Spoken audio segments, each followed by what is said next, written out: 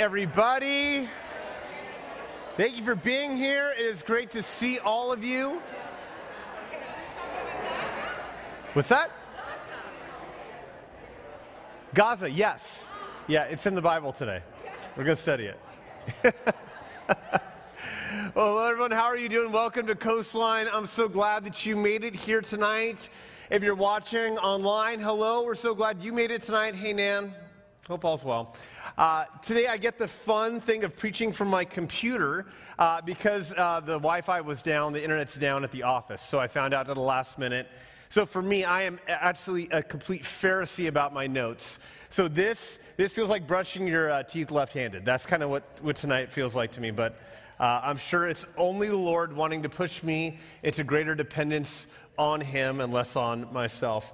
I usually begin every sermon with either an awkward story about myself or some obscure observation of the world around us, like razor blades and candy, or something that I noticed in pop culture, and all of that's fun, and you can count on hearing a lot of that from me in the future. I'm going to keep doing that thing. But tonight, I thought I was going to jump right into the sermon and begin to go after the text because I'm so excited about it.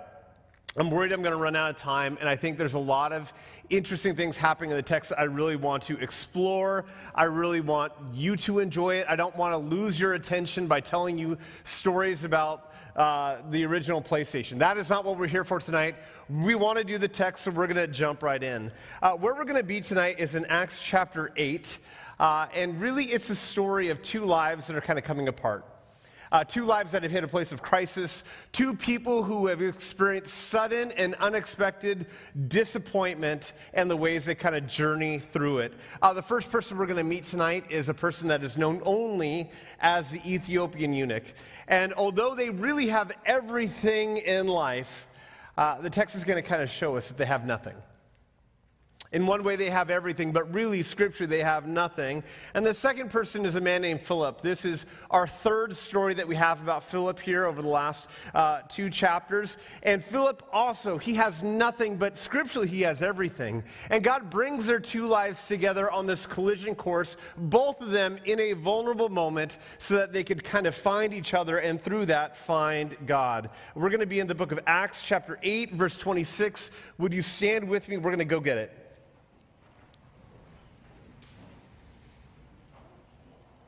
Now, an angel of the Lord said to Philip, "Go south to the road, the desert road, that goes down from Jerusalem to Gaza." So he started out, and on his way, he met an Ethiopian eunuch, an important official in charge of all the treasury of the Kandake, which means the Queen of the Ethiopians. This man had gone to Jerusalem to worship, and on his way home, he was sitting in his chariot reading the book of Isaiah the prophet. And the Spirit told Philip, "Go to that chariot and stand near it." Then Philip ran up to the chariot and heard the man reading Isaiah the prophet. "Do you understand what you are reading?" Philip asked. "How can I," he said, "unless someone explains it to me?" So he invited Philip to come up and sit with him. And this is the passage of Scripture the eunuch was reading. "He was led like a lamb, like a sheep to the slaughter. And as a lamb before its shearer is silent, so he did not open his mouth. In his humiliation, he was deprived of justice. And who can speak of his descendants? For his life was taken from the earth." And the eunuch asked Philip, "Tell me, please, who is this prophet talking about? Is it himself or is it someone else?" And then Philip began with that very passage of Scripture and told him the good news about Jesus.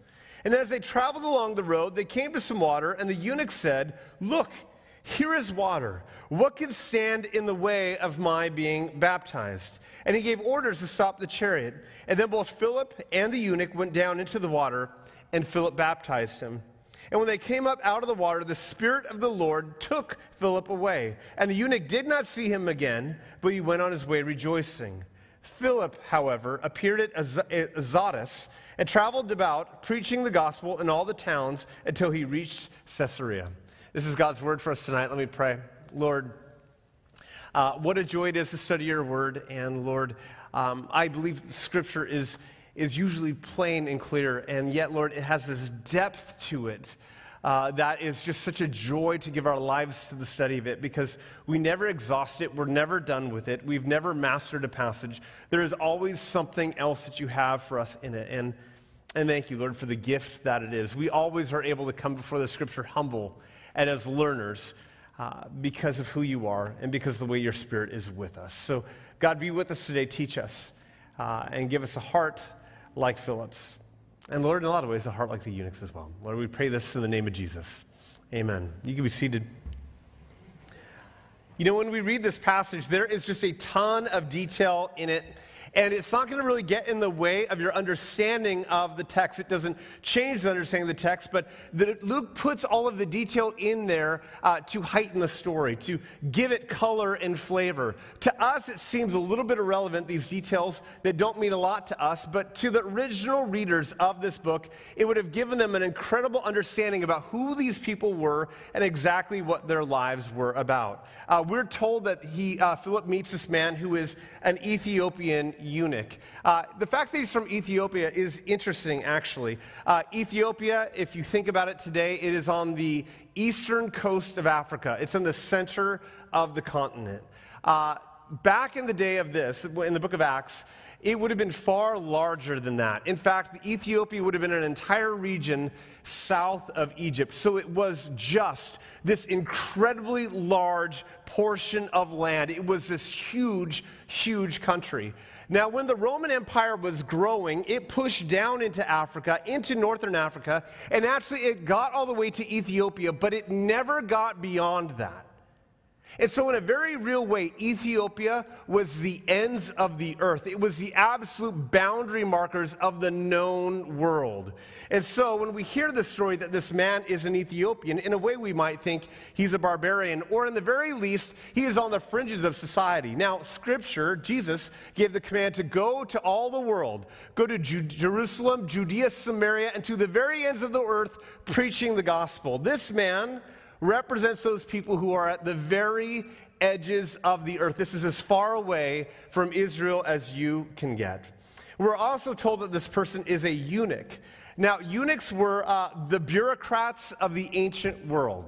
Okay, when you see the word eunuch, you should think of like a secretary of state or a secretary of treasury or the secretary of the interior. They were government officials who kind of made the entire government work. It is a position that has existed throughout the ancient world for over 4,000 years. We have a ton of documents that talk about the lives and the work of eunuchs.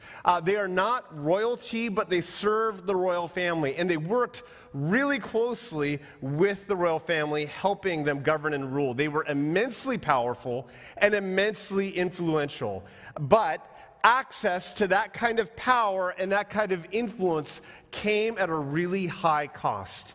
If you were going to be a eunuch, meaning you were going to have this position, it meant that you had to be a man and you had to be castrated. Okay? So we still use the word eunuch today to describe somebody who has been castrated, or exists somehow in the intersex between these two, but originally it was a position occupied by somebody who had undergone this procedure so they could be close to this kind of power. There's a reason for that. If you are going to work this closely with the royal family, they have to trust you.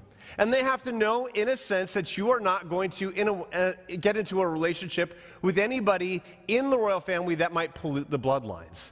I mean, the bloodlines of the royal family are everything, so they are the most important thing. So they have to know that the bloodlines are secure with you, and you're not going to be someone who's going to take advantage of the family. And so this was the way that they did this. And again, this happened for 4,000 years. When people say the world's getting worse and worse, just point to this sort of passage and go, really? In some ways, it certainly is getting better. Now, here's the other part. This was willingly done. Not always willingly done, but by the time we hit this era of history, you made the knowing decision that in order to get access to the royal family and to get that kind of a job and to have that kind of power and influence, this is what it cost you. It was something that you willingly chose. It is not something that happened to you. It is something that you put yourself through for the sake of your career, For the sake of power, for the sake of money, you would allow this to kind of happen. You would give up your manhood in this sort of way. Now, today, lots of people put their family and their life on hold to focus on their career, right? Lots of people kind of make that decision. But in this day, this would have been a huge decision because family was absolutely everything. I know that we say today that family is everything, but really, we can build a lot of status by what we accomplish and by what we do. But in this day, all of your status came from your family relations and from your ability to have children to pass on your life to them. And so, to give up the ability to have children for the sake of power and influence, man, that went against all of culture, all of their values, everything that you would have been taught as this young Ethiopian person. He has made a huge, huge sacrifice in order to serve the government in this way. We're told that he's also in charge of the Kandake. Some of your Bibles might say Candace. I'm more comfortable if we say Candace, mainly because of Phineas and Ferb, but nonetheless, you can call it Kandake or you could call it Candace. And what it means is this, is Ethiopia believed that their prince, their king, was the son of the sun. He was absolutely divine. And for him to rule, it was beneath the son of the sun to actually rule. So although he was royal, he didn't actually run the government. The person who ran the government was the king's mother, who is called the Candace. So the mother of the king, she ran all of the government, and it says that this man ran the treasury of the Candace. Now again, remember, Ethiopia is almost all of Middle Africa. And this man works for the treasury of the queen. He is a eunuch. This is an incredibly powerful, an incredibly influential, and an incredibly wealthy person. We can know that he's wealthy by the fact that he's being carried on a chariot. Think of that, the distance he's going, being carried in this chariot, and the fact that he has a scroll. In this day, communities owned scrolls. People didn't. They were too expensive. So this is somebody who is immensely wealthy. And finally, he's a God-fearer. We know that he's going to the temple to worship. So he's an Ethiopian who works for the son of the sun, and yet he worships Yahweh, the God of Israel. That's interesting, right? I mean, certainly he grew up worshiping the son of the sun, but at some point that didn't work for him. At some point he began to hear about this God, Yahweh, and his heart began to move towards him. And so although he was a Gentile, he was still worshiping Yahweh. And at this point, he is giving up his position for a moment to go travel across the globe to go and worship at the temple in Jerusalem. This man is incredibly devout. Now think about this though. The journey from Ethiopia to Jerusalem was 1,100 miles. It would have taken him likely an entire year of travel. It would have been incredibly dangerous. It would have been incredibly hard. And who knows if his job or family or anything else would be available to him by the time he got back from this journey. It would have been long, hard, and dangerous. In fact, Tim Keller says about this journey in this way. He says that you only make such a journey when there is an unrelenting emptiness and loneliness inside of you. You make this kind of journey when you've made a huge life decision and it hasn't worked out. You only make this kind of journey when you suddenly find that the old answers that you had no longer work for the new life that you're living. You only make this kind of journey when the doubts are keeping you up so late at night that you have to do something in order to resolve them. You only make this kind of journey if you believe that if you don't make the journey, your life will never be good. It will never be whole, it will never be valuable, it will never be worth it. And so there is a sense from the text that this eunuch travels, searching for meaning, searching for hope, and trying to find what is missing in his life. I believe it's really a story about a life in crisis, and here's the deal. It's about to get worse when you look at the text. It tells us that he's traveling to Jerusalem to worship, but there's hints in the text that he doesn't actually ever get into the temple to worship. 1,100 miles and doesn't get in. You see, at the temple, there were certain people who were not allowed to go indoors and worship there. The whole temple was built in by a series of courts that served as boundary markers about who could get in. There was a place where Gentiles could get in. but they couldn't go any further. There's a place where Jewish women could go in, but they couldn't go any further. And then there's a place where Jewish men could go in, and then there's a place where the priests could go in, and then there's a Holy of Holies where one priest could go in once a year. So it is kind of like those little Russian dolls where they kind of get smaller and smaller. That is the Jewish temple and how it worked. Now we have this passage here in Deuteronomy 23:1, which speaks specifically to eunuchs and their ability to worship in the temple. I think we'll put it up here on the side screen. It says this: no one who has been emasculated by crushing or cutting may enter the assembly of the Lord. That's the tabernacle or the temple.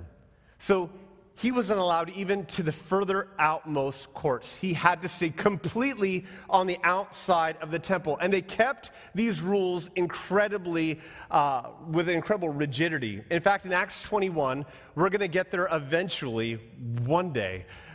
But in Acts 21, they believe that the Apostle Paul has brought a Greek man into one court further than he should have been. It begins a riot, which ends up with the lynching of Paul and will ultimately lead to his death. And so we know in the book of Acts during these days that these laws were kept with precision and with rigidity. And so if this incredibly wealthy eunuch travels all the way to Jerusalem, and if he gets to the gates and they see his position and they see all of his wealth, he almost certainly would not have been let in. In fact, it is a far greater leap to believe that he made it in, given what the book of Acts tells us, than that he didn't. And so when we see him here in the story, he's on his way home, having traveled 1,100 miles to the temple, not having gotten in, and he's now turning around and journeying back, more lost than he has ever been in his life. He is stuck now in the terrifying in-between where he knows that home in Ethiopia has no answers for him. And yet the place that he thought he did, Jerusalem, it was just as empty. He had wealth, he had influence, and he had power, but it was not enough. Everything that he had put his hope and identity in, everything that he had sacrificed for, it all had come up empty, and he now journeys home, not knowing where to go or what to do to try to duct tape his life back together and to salvage the meaning that he thought he was going to find there. You know, he's walking this road, and he walks it in crisis. And I think ultimately that is where all of us end up in life, where we end up having to walk some sort of road, having left some place and yet not having arrived at the next place, and living in the challenge of the in-between. We are on the road. We are walking the road when you've left one job, but you actually haven't found another one yet. That in-between is the road that we have to walk. We are on the road when one relationship ends, and we wonder if we're ever going to find anyone who will love us again, or love us better, or love us like they did. We're on the road when we've been injured, but we haven't been healed yet. We're on the long, difficult path of rehabilitation. We're on the road when we have tried and nothing has changed and we feel like we have to try again. We are on the road when the funeral is over, but the healing from the grief is not yet done. The road is the place between college applications and acceptance. The road is when you know enough to doubt, but you don't have the answers yet. The road is when you see the unhealth of what your life once was, but you have no idea how to leave that behind and actually begin something new. When we don't know where to go or what to do, we're on the road. And friends, we hate being on the road. We hate being in between. We want to move quickly from one stage of life to the next, from one chapter of life to the next, from difficulty to blessing to blessing to blessing. We hate being on the road, and yet God seems to do his best work when we're on the road. In fact, when we look at Scripture, what we see is God consistently and constantly taking people out of where they're comfortable and to putting them on a difficult road before they're ever going to arrive at what's next or what is new. When God calls Abraham, he tells him that you have to leave your land and I'm going to show you the land that you must go. You have to go walk this road without any idea of where it heads to follow me and to actually know who I am. After the people of Israel, after they had been freed from Egypt, and after they burn everything down with the golden calf, and God tells them that this whole generation is going to die here in the wilderness, another generation is going to be raised up in the wilderness, and it's there in the wild that they're going to learn exactly who God is and what he asks from them. You know, we see from David's life that he spends years of his life living in caves, hiding from Saul or running from Absalom, driven off of his throne, and yet not finding out any sort of peace or any sort of closure from the pain that is there. Just a man in Adullam writing the Psalms.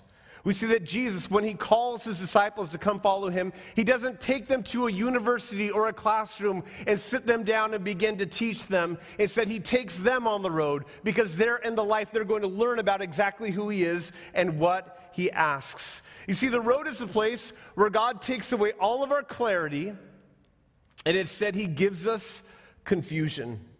And in that confusion, we're finally able to truly hear from him. We're able to actually to truly meet him, truly get to know him. We're able to really experience him because now we're coming to him with open hands, desperate hearts, open ears, wide eyes, and we are looking for him. And it's in that moment God seems to truly show up. No, we hate the road. It's never what we want to be. We want to sprint down the road, but it's not a physical road that you can do that. You can't simply run or speed from one destination to the other because the road is really a journey of your heart. It's really a journey of your soul and of your faith beginning to grow. And those are the kinds of journeys that you just can't microwave. You just have to walk them, as difficult or as challenging as they might be. But the hope in it is that as we begin to walk that road, is that we find that God walks it with us. That he meets us on the road and he joins us in it. And it's where the introductions are truly made and we find out just how good, loving, and kind our God is. And oftentimes, it isn't just God that we meet on the road, but he brings somebody else into our lives to walk the road with us. For this Ethiopian eunuch, this is Philip. And Philip is on a road as well. Just a brief recap for you about who Philip is. We found out about Philip when there was this crisis in the church where the Hellenistic widows weren't getting as much food as the Jewish widows. And so they organized some men to help distribute the food. Philip was one of those incredible men who began to distribute the food. He was serving there along some others, and then including a man named Stephen. But then what ended up happening is that Stephen was killed in a squeezing and in a persecution of the church. And when that happened, Philip had to leave Jerusalem running for his life. He has to leave in a full sprint, gathering whatever he can so that he's not the next martyr. And he's out on the run, fleeing Jerusalem with as much family, as many possessions as he can, leaving his home, leaving his house, leaving his people, probably leaving his family, losing money, fleeing for his life. Now, there's all these great moments that happen as he goes on the run. He ends up in Samaria, and there become all of these people who come to know Jesus due to his ministry there. We find out that he actually converts this man named Simon the sorcerer, and Garrick preached about this last week. And this man comes to faith, and it's an incredible story about how a man who was very far from God gets drawn near to him. And when we hear these stories, we think, what a great missions trip this is. Here he is going out to Samaria, to his very enemies, preaching the gospel. Look, friends, this is not a missions trip. This is a guy trying to find a new home. This is a man who's a refugee. This is a man who is on the run. This is a man who has lost everything, and yet due to his profound love of Jesus, even though he has lost everything, he still cannot help but talk about him. He still cannot help but talk about Jesus. And so on the run, having lost everything, his life still ministers. People still come to faith. The problem is he just never saw it coming. It came out of nowhere. And although he's on this road now, he doesn't know where he should go or where God will take him. And the road that God has him on is going to be about learning to care for this new Ethiopian eunuch. I think this is fascinating. Look at verse 26. It says this. Now an angel of the Lord said to Philip, go south to the road, the desert road, the road that goes down from Jerusalem to Gaza. Apparently, there are 2 roads to Gaza. And God doesn't say, look, it's important that you go to Gaza. He says, it's important that you take this road to Gaza because the point isn't Gaza. It is this man he's going to meet on the road.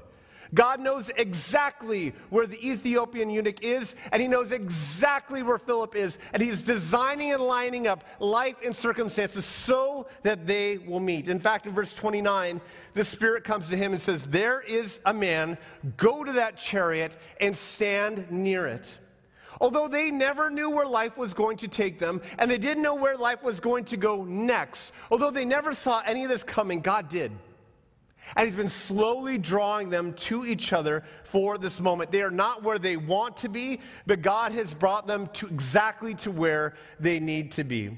And he's going to take these 2 very different people and bring them together so they could come to faith. And friends, that is just what God does with the church. He takes random, different people who would never hang out and makes them a new family through the blood of Jesus so that they could walk on this journey of life together. Now, when Philip approaches, he hears this eunuch reading Isaiah 53.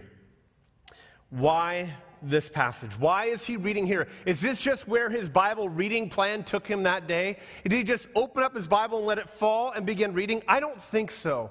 And look, I'm going to make a guess here as to why he's reading, but I think I'm right. So if you look at Isaiah 53, just a few chapters away in Isaiah 56, there's a passage about eunuchs. More than that, there's a passage about eunuchs and the temple. I believe that he was reading this passage after just having left the temple, not being allowed in, and is trying to find meaning and purpose. This is Isaiah 56:3. Let no foreigner who is bound to the Lord say, the Lord will surely exclude me from his people. And let no eunuch complain, I am only a dry tree. For this is what the Lord says, to the eunuchs who keep my Sabbaths, who choose what pleases me and hold fast to my covenant, to them I will give within my temple and its walls a memorial and a name that is better than sons and daughters. I will give them an everlasting name that will endure forever. And so it seems that this eunuch had gone to Jerusalem, had been turned away due to his status, due to the process he'd undergone. And as he left, he remembered this passage in Isaiah and began to read about how God promised that one day being a eunuch would not be the most important thing about him. One day that this thing that excluded him, God would overcome and would draw him in. That one day not only would he be allowed into the temple, but one day there would be a memorial there to him and his name that would be greater than anything he had lost here on this earth. It is an incredible promise to a man in his most vulnerable moment. That's why he's in Isaiah 50s. That is why he's reading there. And as he reads, he begins to wonder, it seems, how will this happen? How will one day I be allowed in the temple? How will this memorial come to be? How will this come to be? And it seems that there he comes to verse 32, which is a quote of Isaiah 53. That one day there's one who's going to come, who will be like a sheep to the slaughter. It will be like a lamb silent before its shearers, who will not open his mouth, and who he will be humiliated and deprived of justice, that he will not have descendants just like him, and his life will be taken from the earth. And yet, that passage also says, on this person, the guilt of all of us will be placed on him. So it seems that he's like, God's promise is that one day I'll be let into the temple, and he'll redo all of the things that have happened in my life. But who and how? It's going to be the suffering servant. But he doesn't know who the servant is. He doesn't know if it's Isaiah or someone else. And it's at this moment that God has brought Philip here to explain it to him. That he's going to explain that this person, Isaiah is not speaking about himself, but he's talking about the life and the ministry of Jesus. And Philip and the eunuch knows it. He says, how can I understand this and let somebody else explains it to him? You see, that's the state of every person who doesn't know Jesus. That unless somebody explains it to them, we're all lost trying to find meaning and purpose in our lives, trying to figure out what to do upon the road. Unless somebody comes and explains it to us, then we are what the scripture says that we are, lost. with eyes that cannot see and the ears that cannot hear. They need people to be witnesses to them on the road. And for you and I to be witnesses on the road, we need to basically do 4 things that we see here that Philip does. First, we have to be sensitive enough to the Spirit that we know where to go and we know what to do. You and I, if we're going to ultimately be witnesses to people on the road as our journeys cross, that you and I need to be sensitive enough to the Spirit that we know where to go and what to do. It says here that an angel speaks to Philip and tells him to take the road. And then the Spirit speaks to Philip and says, go and approach that chariot. That Philip is this man who is so sensitive to what God is saying and doing that he knows exactly what God would have him do in every moment. Friends, I so badly want that to be us. Where we so recognize the voice of God in our life that we're constantly attending to. God, what would you have me do today? God, who would you have me speak with? God, what would you have me do? Who could I serve? And we would be constantly listening for God's voice, and that would direct us into important encounters with people on the road. We have to have hearts who recognize the people that God has set us up to meet and witness to. The second thing, you and I have to be willing to run alongside the people of this earth. We have to be willing to run alongside the people of the road. I love the story that you have this chariot that's moving. It's probably carried by 4 people. It's not a wheeled chariot, it seems. It seems like it's a carried one. And there you just have Philip running alongside of it. And he's trying to talk to the guy in it. Hey, what you reading? It's an awkward encounter, and yet he's so compelled by God that he's willing to do it. But it takes him being willing to walk along somebody in this moment. And friends, you and I need to be living alongside and walking alongside the people of this world. We have to recognize that we actually have something to give them. That we have the message of Jesus, and that is the best thing for every person. That is, in fact, what every human heart longs for and is looking for. And so we have to be in relationship and running alongside of people so that we can actually begin to speak to them. The third thing we need to do, we need to help people see how God is working in their lives. I think what a gift that would be. If we could help people begin to see that out of the crisis and out of the paralysis of the road, that God is still with them, that he loves them, that he knows their name, and we'd begin to help them connect and reach out to God as they begin to do life with him. You know, we pray with people a lot in ministry. Garrick and I, everybody, Nikki, Rochelle, we pray with people a lot. But what I love to do is to get people to pray for themselves. Because people will say, I've been praying about this a lot and I don't know what to do. But really what they mean most of the time is they've been thinking about it a lot. They haven't actually been praying about it. And they think that me as a pastor praying for them is going to be the solution to their problems, but it's not. It's me helping them learn how to speak to God themselves and know him. How to stop thinking about it and begin to speaking about it. That's one of the things that we need to do. And finally, we need to be able to explain the gospel clearly and concisely. I love that Philip is given this passage out of Isaiah 53, and he's like, I could preach Jesus out of that. I can do that. And I think so many of us, we know the gospel story, but we don't know it well enough to actually share it. When I was in college, I was really involved with Campus Crusade for Christ, and I was a missionary for about 3 months. And one of the things we do is try to share the gospel in 1 minute.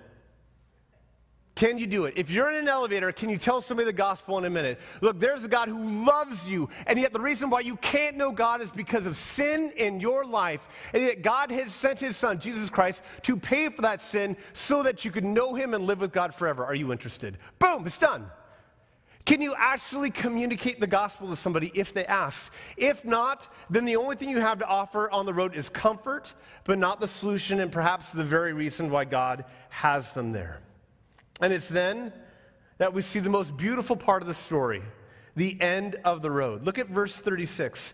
This man has been through an experience where he has gone to Jerusalem and has not gotten in. His life has been in crisis. He has heard the gospel preached to him by Philip. And then look at verse 36. As they traveled along the road, they came to some water, and the eunuch said, look, here is water. What can stand in the way of me being baptized? Do you realize the power of that question? What had stood in the way of him having a family? His decisions. What had stood in the way of him getting to go into Jerusalem? His decisions. But what can stand in the way of him coming to faith in Jesus? If he comes by repentance and faith, nothing. Can he enter the temple? No. Can he come into the presence of Jesus? Yes. Why? Because when we couldn't enter the temple, God came out of the temple to us through Jesus Christ and removed every barrier that might ever keep us away from him, so that nothing can keep him away from God, nothing can keep him away from baptism if he comes by faith and confession. And that's exactly what he does. That's exactly what happens here in this passage. Since he could not go in, God came out. And look at verse 26. It says that then the eunuch went on his way rejoicing. It lets you know that that's a change in status. That before he met Philip, he was in trouble, that he was in sorrow. But after, that's when joy came. It lets you know that before Philip came, he had been in that crisis that we've been talking about. But once he hears the gospel and receives it, then he receives joy. There's a guy named Robert McKee who leads screenwriting classes. If you ever want to write a movie, you go to usually a Robert McKee screenwriting course. And he has this to say. He says, joy is the feeling that you have when your character's conflict is over. Joy is the feeling that you have when your character's conflict is over. This eunuch had lived in conflict for so long. And yet in this moment, when he receives Jesus, the conflict is over. He has come to faith. He has met his maker. He has been renewed. He is being transformed. Everything he's done is forgotten. And he now lives in the very presence and the joy of God. His long way from home, his long road is ended, and he's come home in Jesus.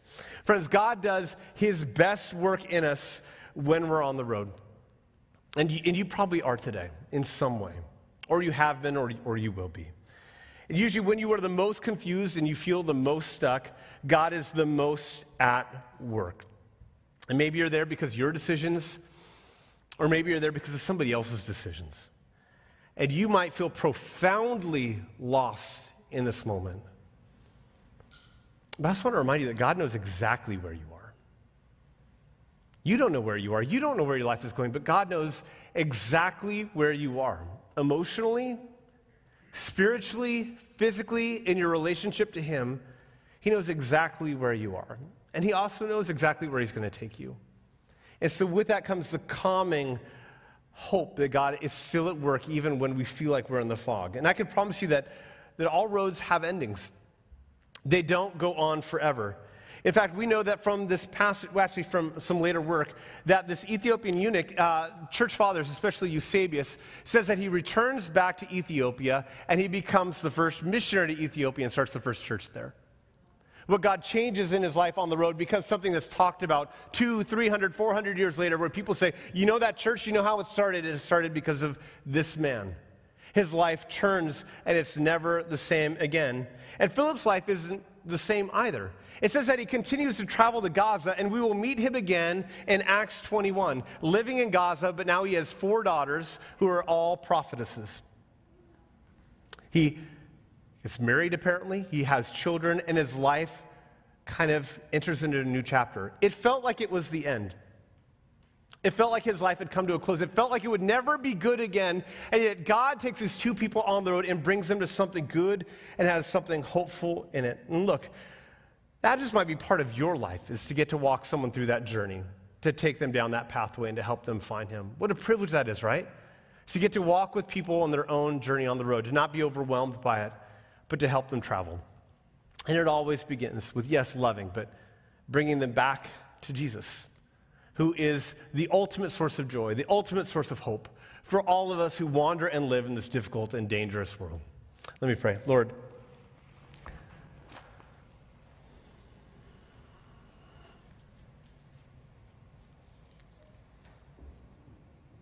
God, whenever we kind of come and tap into people's pain or tap into their struggles or tap into their journeys, it's hard to ever just kind of sum it up and feel like a sermon does it all. Lord, I know for some people this is just going to feel like a little bit of hope that's going to get them to tomorrow. And for other people, it's going to feel like a new compass heading for them, a sudden sense of where north is. But God, we pray that wherever people might be tonight, that you would be ultimately the Lord of the road. meeting them in the midst of their pain. That, Lord, you would take that pain and ultimately work it for good in their life. Lord, pray for the rest of the night that you'd help us, regardless of where we are, to be worshipers, to come and sing to you. And Lord, that we could be a church that loves to meet people on the road and is our faithful guides to people as they go. In the name of your Son we pray. Amen. Look, we're going to dismiss our prayer team off to the sides. We're going to keep worshiping. Look, if you are on that road, if you're in the in-between, if you're feeling the chaos of it, these are really good people who would love to pray with you. I can't promise you that they're going to give you an answer, but they're going to bring you to the one who does. And would love to speak with you. So feel free to get up. You don't need to be embarrassed. Every one of us has been before them at some point, carrying and sharing our burdens. You don't need to be embarrassed about that. But come, let's worship a God who's good and who truly never abandons us or lets us go.